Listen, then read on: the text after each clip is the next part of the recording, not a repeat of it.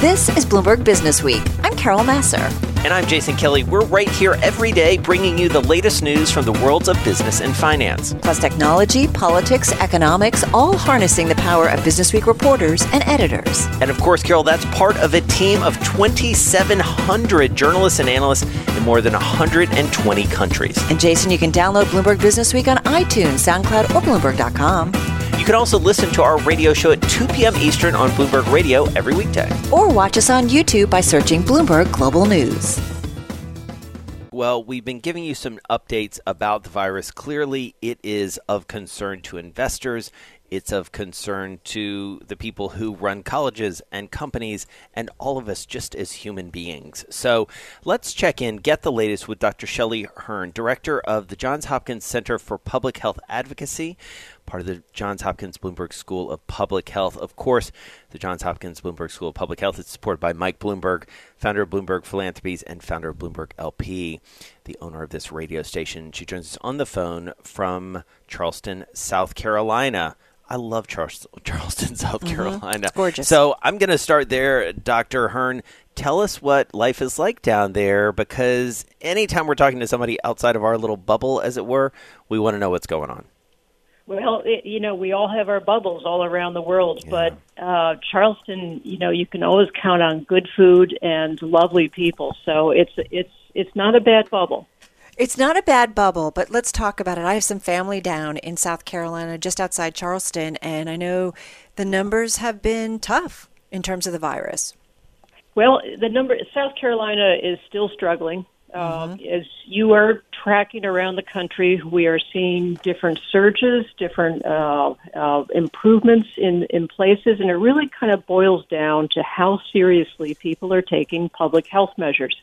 And unfortunately, just like variations in food from the south to the north, we're also seeing variations in the acceptance of mask wearing, the care with social distancing. And so that's what's going to keep this virus alive and well around the country is if we get complacent and put our guard down, it will return. Well, can I just a follow? I mean, you are so involved in terms of, understanding health in cities and communities. Jason and I kid that there's, one thing, wear a mask. That's one thing we see repeat over and over. But there's also that idea of, taking care of your community. I mean, this is largely what this virus is about. That's why you wear a mask. It is. I mean, we're hoping for vaccines. We're looking for other kinds of therapeutics, but the real important element is even if those come on board, the absolute best thing we can do for our families and for our neighbors and our entire kind of economic thrivability is to really practice these basics in public health. It may not be sexy, but that's actually what's going to make the biggest difference. And if we all did this together and did it, universally, we could probably really dampen this down, get ready for a tough winter, and do much better. I worry so much about our economy that if we focus in on just stemming and suppressing this virus by community measures, it's what's really going to help open up our ability for strong, healthy commerce down the road. So, Dr. Hearne, talk to us about the public health system because, Carol and I have talked on this program a lot about this notion that the virus has served to accelerate so many things for good and bad. It has forced us to deal with some things that maybe we didn't want to deal with, and now we have to. And especially when you pair it with what we've seen in terms of a real reckoning around systemic racism and some of the deep, deep inequality, some of the great chasms that we've seen. And having spent a lot of time in South Carolina, having grown up in the South, I know that a lot of that is so apparent there in your state and even in Charleston. What do we need to do at this moment where we do have something of an opportunity to start to close that gap when it comes to public health? Well, it's a brilliant question. It is the exact one that we need to focus on. So just like, a healthy company needs good roads, it needs good education systems so that the workforce is ready and prepared for the job. we actually need to have that same kind of capacity in our public health system. These are, and the good thing of the pandemic is bringing alive, you need to have epidemiologists, you need to have labs. This is every day. It's not just when a virus is spreading, but we use those tools all the time to keep us healthy and well and actually thriving in terms of wellness and longevity in life.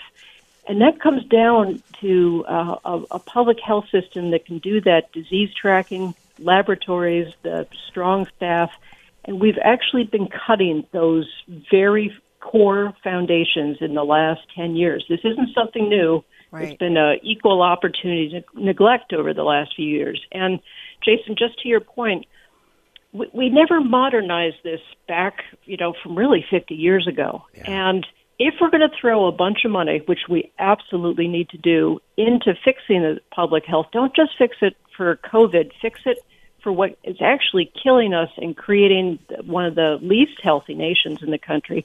Focus on chronic diseases also. It's the same infrastructure, those epidemiologists, the disease tracking, the laboratories. You design it for the full picture, including you strengthen those agencies like CDC so that they have the authority to deal with what are some of those underlying causes, which in a lot of cases is economic.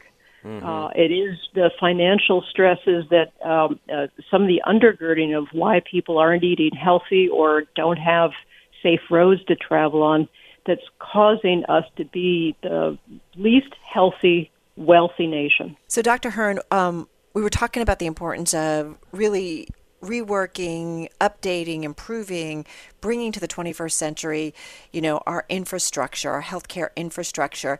Having said that, did our infrastructure fail us, not just the physical infrastructure, but the political infrastructure in the nation's capital? So what I will say is that we have failed public health for decades now. It's actually been a relatively nonpartisan issue of equal opportunity neglect. We put a lot of money into investigating therapeutics for diseases, but we don't put the money into understanding what causes those diseases in the first place and how we can best create a healthier nation. If public health's doing its job right and is positioned right, we're keeping people out of the sick care system. We're keeping it out of hospitals, out of doctors' offices, out of spiraling pharmaceutical costs. It's one of the best bangs for the buck, but we haven't really done the proper investments with that kind of mindset the way that other countries have, and that's what we've neglected. So, Dr. Hearne, as we look ahead and we seek to seize this moment where, as you rightly pointed out earlier in the conversation, we're going to spend a lot of money. We're going to direct a lot of resources toward public health.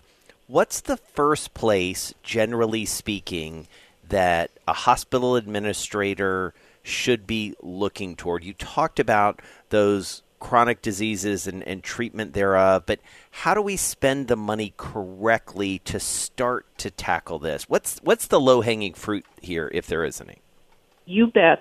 So here's what we need to do. We have health departments, which are actually our frontline defense, and we rarely talk about them because if they're doing their job, you don't see them. And those health departments need to be invested in not just for COVID response, because we've had these things before. We've had SARS, we've had anthrax, we throw money at it, we do a little tiny fix, and then Mother Nature or terrorism or someone throws us a curveball and we just fix that little, we kind of strapped on a Band-Aid instead of, how about a disease surveillance system that tracks the health of respiratory diseases? So whether it's COVID or asthma, which is one of the number one causes of hospitalization, lost school days, absenteeism, but we actually don't even track that nationally. We don't have the proper basics. What's the health of the community? Where are our big problems? When we see a spike, go in and investigate, catch it early. Whether it's chronic or a short-term infectious outbreak, we could do such a better job if we would just do that core investment in the public health system, not the healthcare system. What's your hope that happens? I do, and actually, here's the silver lining. The business community has really gotten it.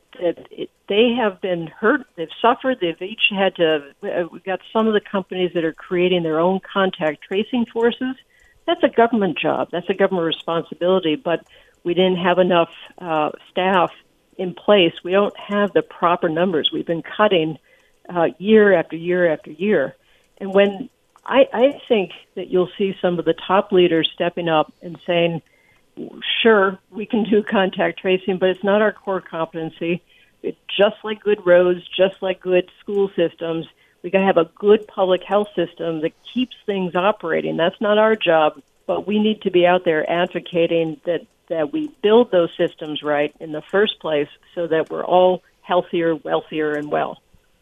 All right. We're going to leave it there. Really enjoyed talking to you. Come back and visit with us, please. Dr. Shelley Hearne, Director of the Johns Hopkins Center for Public Health Advocacy and the Johns Hopkins Bloomberg School of Public Health. She joined us on the phone from Charleston, South Carolina, a terrific city. This is Bloomberg Businessweek with Carol Massar and Jason Kelly on Bloomberg Radio. This is one of these stories that people I barely know are emailing and texting me about because it is just that good and really speaks to something that may have been missed or uncovered or undercovered in this whole sort of economic carnage. And that's the term that this writer uses in his story. Talking about Ben Steverman, one of our favorites, a go-to guy when it comes to really understanding the personal aspect of economics. He joins us on the phone. We're also joined, of course, by Bloomberg Businessweek editor Joel Weber.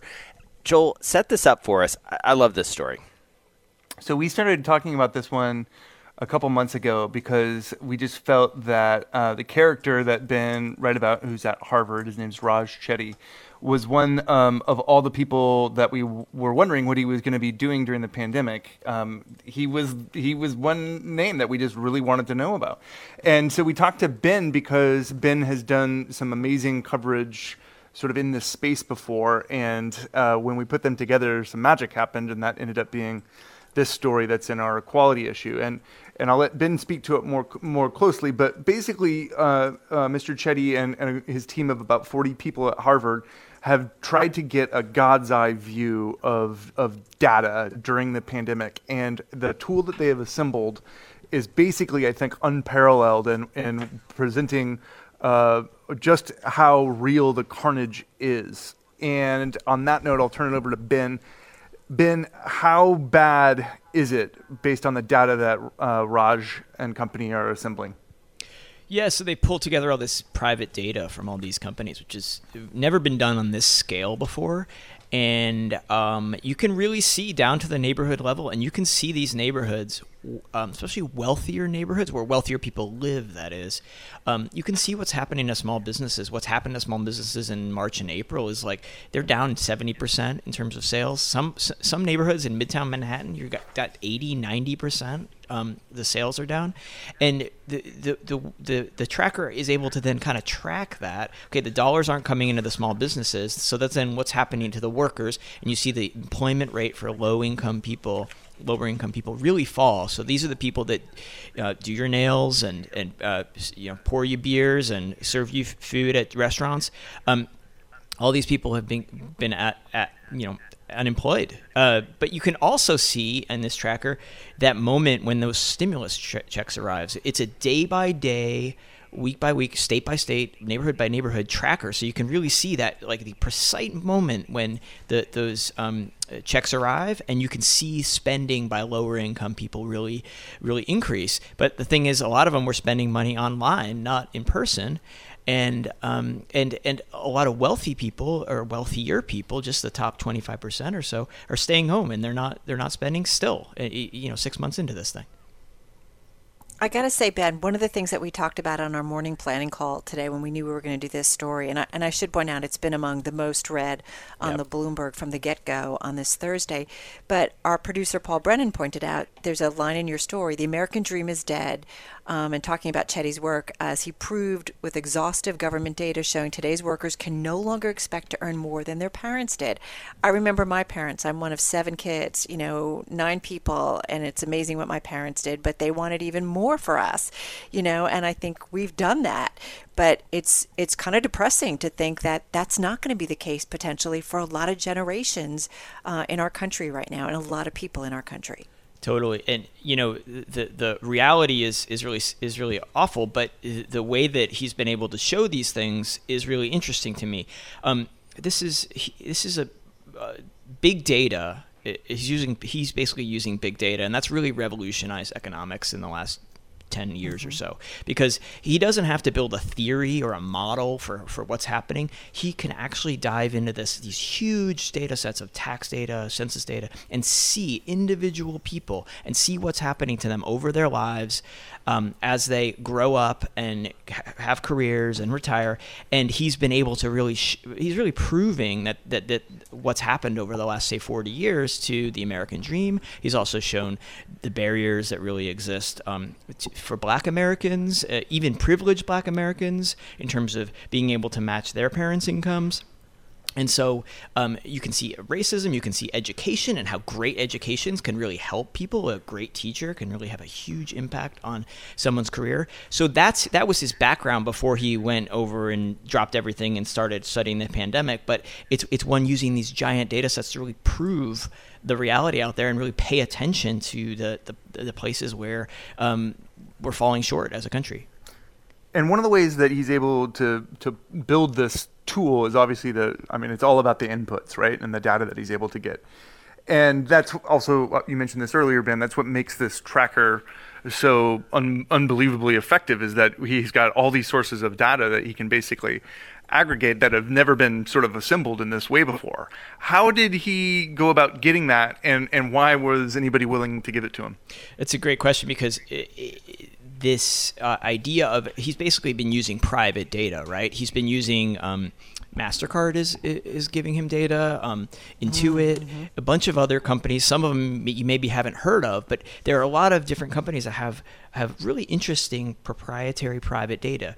But the challenge is, getting them to hand that over. And, they're handing over aggregated, anonymized data, so there's not much of a danger of a privacy breach. But one of the reasons he's able to do this is because he has this background using all this IRS and tax, all this tax and other data, government data that's super secret. So he has some credibility from that. But there's also been this moment in the economy where these private businesses, they also want to see us recover. They also want to see the economy get back on track. So they've been way more willing and open to his approaches. And he's still looking for more data.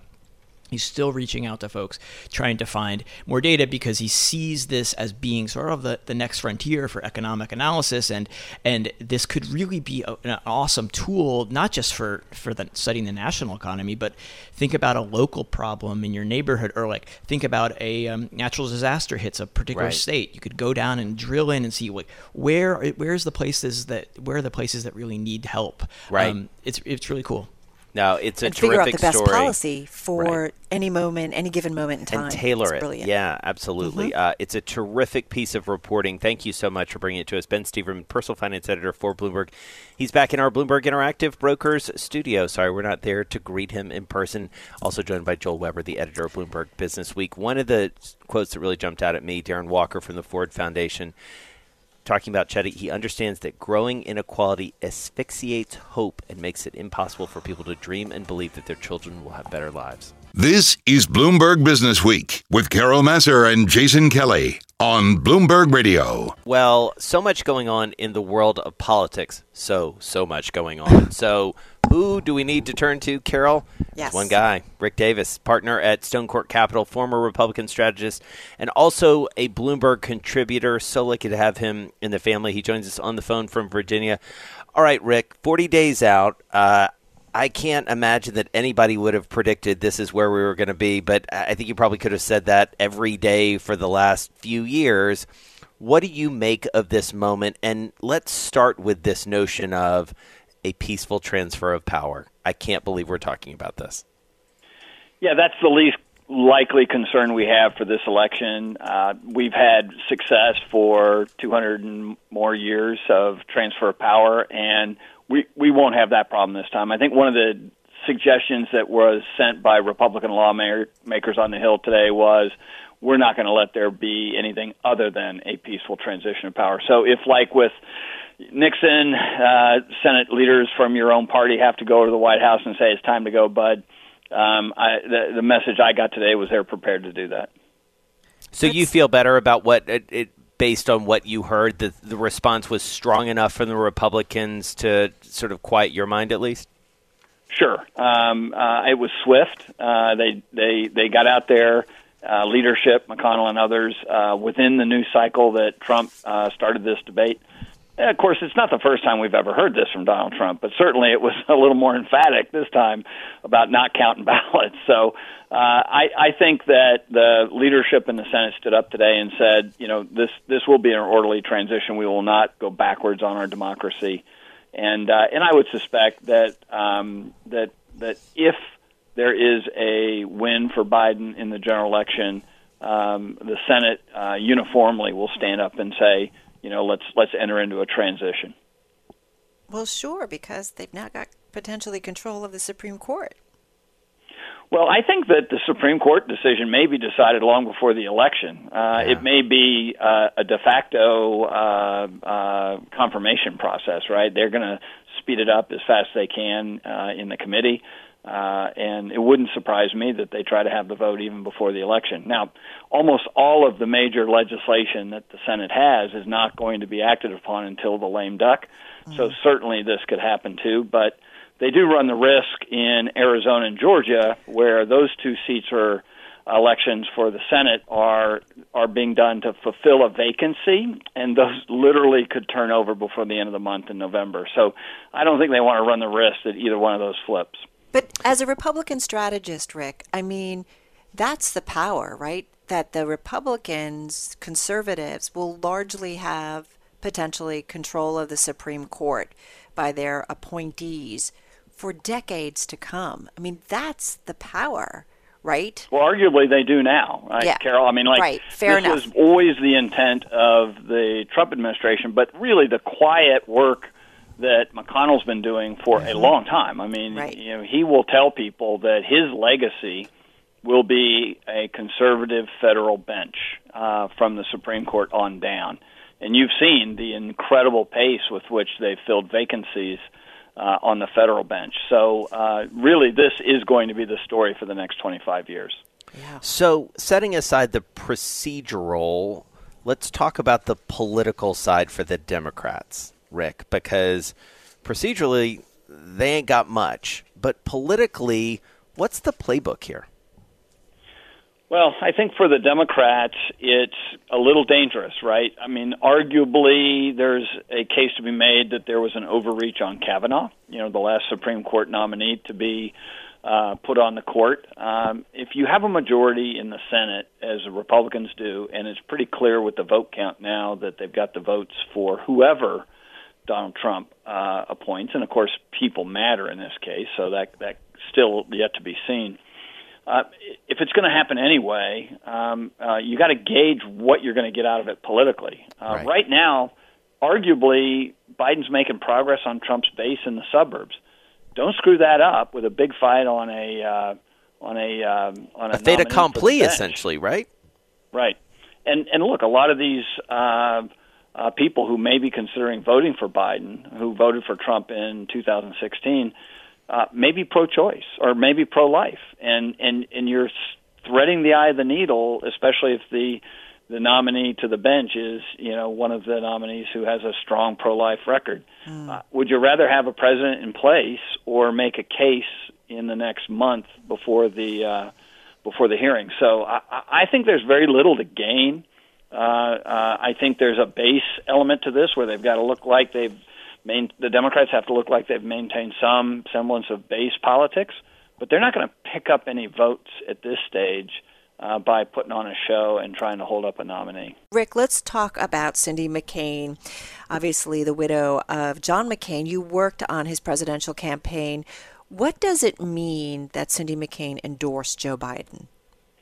I think it speaks to two big issues. One, obviously, an advantage for Joe Biden to get such a high-profile Republican family to endorse his candidacy. But two, Cindy was out of politics, right? Since Senator McCain passed away, she has really stayed out of politics. Obviously, with Donald Trump in the White House and sort of his irregular outbursts about Senator McCain even after he passed away, she's kept her thoughts to herself and has not engaged in any kind of political endorsements or responses to President Trump. So she comes at this with no baggage toward the president, but a willingness now to sort of break with the Republican ranks and support Joe Biden, who she's known personally for 40 years. Mm-hmm.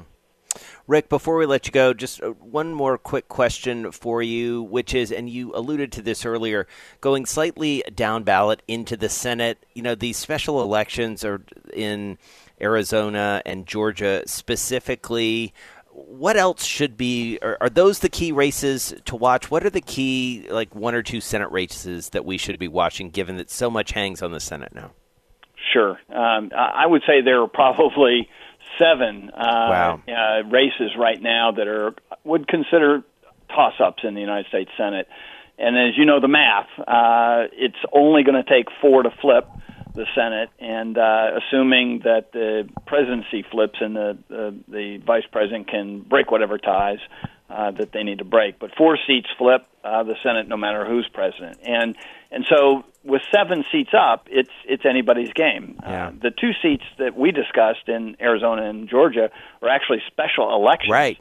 And so their new members, whoever it is, take office as early as the middle to late November. So those are really key ones to watch. And, of course, Georgia, a battleground state, and Arizona, a battleground state, are going to are right now very close, and the presidential campaign could weigh heavy on those races. Absolutely. All right. Well, we're going to be keeping in close touch with you. 40 days to go. Rick Davis, thank you so much for your time. Partner, Stone Court Capital, former Republican strategist, and, of course, a Bloomberg contributor. I'm driving in my car. I turn on the radio. How about you let me drive? Oh, no. Who's gonna drive you home? Honey, please, I'll do the driving. Drive on. Excuse me, I want to drive. Just drive, baby. It's the question that drives us.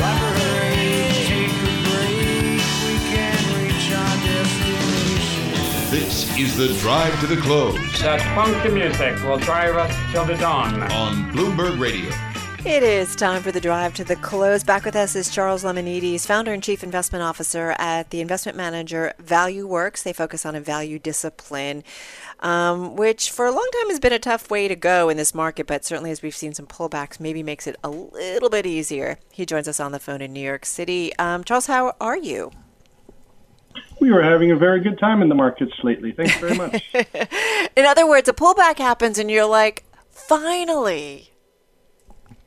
Well, it's not so much that a pullback happens as finally, but there's been a lot of discernment in where the pullback is happening and how it's happening, and that's probably a little bit overdone, and it's probably about time that happened. And look, we have to expect the markets to be very choppy for the next several months because of where we are in the world. Right. And so the where we are in the world, man, I mean, where to begin? Let's start, because we were talking about it earlier in this hour, with the election.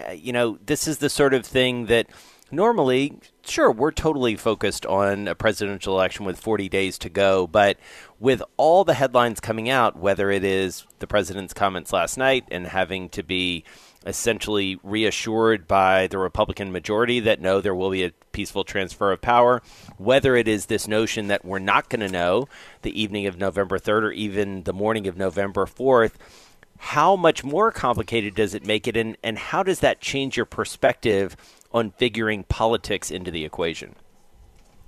Oh, your point is spot on, because my perspective is that there tends to be a very, very clear pattern around elections that once you know the winner, it doesn't matter if it's which party it's from.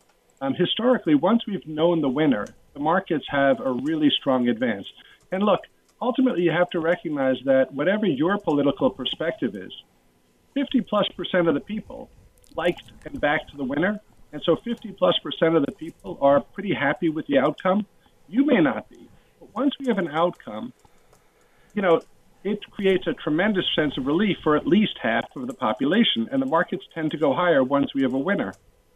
The funny thing about this particular cycle is that there's a greater possibility this time around because of mail-in voting, not because of anyone's nefarious intent necessarily, but just because of where the world is sort of mechanically. We have to accept that there's a very good chance we won't know the winner. And that creates an uncertainty and a pressure on this market that you're just not sure it's going to be relieved on November 2nd. So when you look at the market, our audience really loves to know where people are buying and selling in this market. What are some names that maybe have been all of a sudden new opportunities for you? I think Goldman Sachs is spot perfect for the type of name that you want to talk about right now. They have a franchise that is super solid, a valuation that is super solid, and they're in the group of financials that have been just unloved for a long time, and they're large enough as a group that they can carry the next leg of a market advance. They won't necessarily, but they sure can. So, and everything else that the company has intact is like sort of their problems are very much behind them.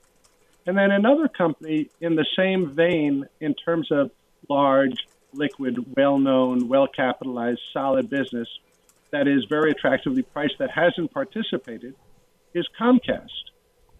Their business is going in all the right directions despite what's happening in advertising, which is pretty impressive given that specific headwind. And again, it's the type of company that could provide broad leadership for the next leg of the market advance. And I think while the market's likely to be bumpy over the next couple of months and really, really volatile, I think 6-9 months from now, we're highly likely to be 10 to 25% higher than we are today. Wow.